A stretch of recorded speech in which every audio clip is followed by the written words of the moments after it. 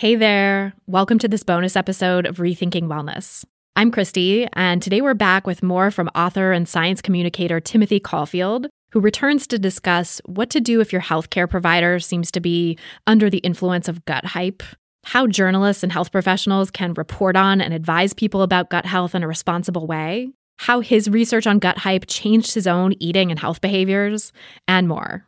This is a free preview of a longer episode for paid subscribers. To hear the full episode, subscribe at rethinkingwellness.substack.com. That's rethinkingwellness.substack.com. And now, without any further ado, here's my bonus interview with Timothy Caulfield.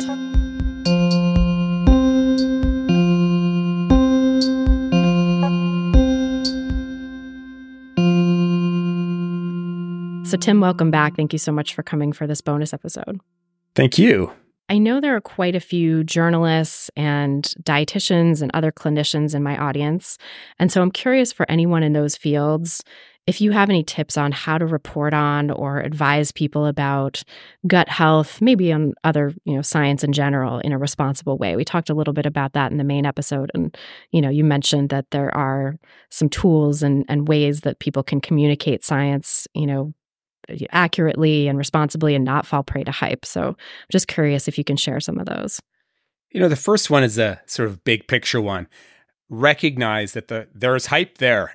It's kind of an obvious recommendation, but our knowledge translation ecosystem is just filled with incentives that create hype.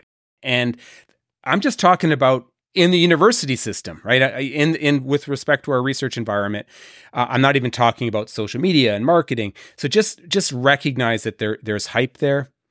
The second thing is look at the study. Look at the study. Was it a big study? Was it an animal study? What were the limitations of the study? What are the realistic applications of the study? That just doing those two things, I think you can make a real difference. And the last thing I would suggest is wherever possible, use a weight of evidence approach.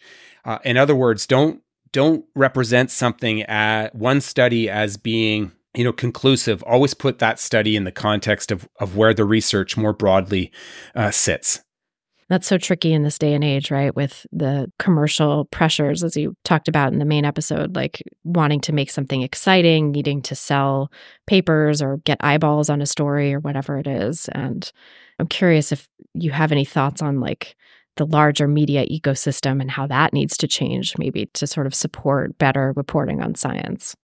I do. I actually think we're in the middle of a knowledge creation crisis. There's this decrease in trust in science, decrease in trust in journalism and the media more broadly. We're seeing the rise of social media influencers who are kind of filling that void. And by the way, creating more distrust in those institutions. And I think the bedrock of our fight against the spread of misinformation and twisted science is the creation of trustworthy science and trustworthy translation of science. And so I think that it starts obviously with the research institutions, but those knowledge translators out there, whether it's a clinician or a journalist or someone who's on social media, play such an important role in making the science accurate, but also engaging. So we need those voices out there representing science as accurately as possible.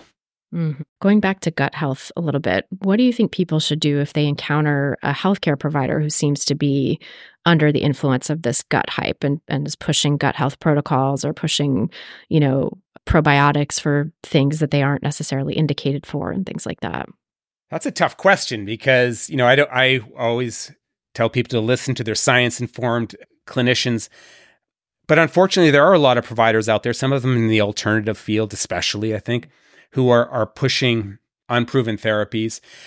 You are perfectly within your right to push back and ask your provider about the evidence that supports their claims about gut health.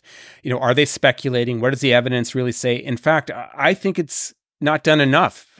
Part of the informed consent process is knowing what the science actually says, right? And, the consent process is supposed to be science informed. So you can be part of that process by nudging even just a little bit to find out what the science actually says.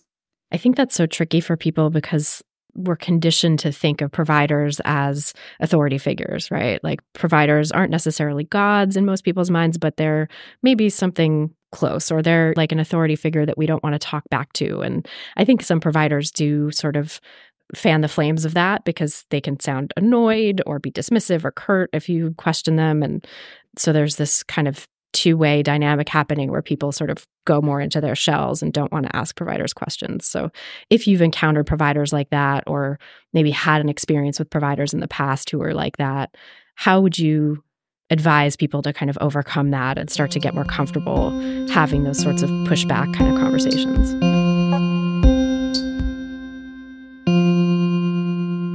You've been listening to a free preview of this episode. To hear the rest and get tons more bonus content, become a paid subscriber by going to rethinkingwellness.substack.com. That's rethinkingwellness.substack.com. Thanks so much for listening.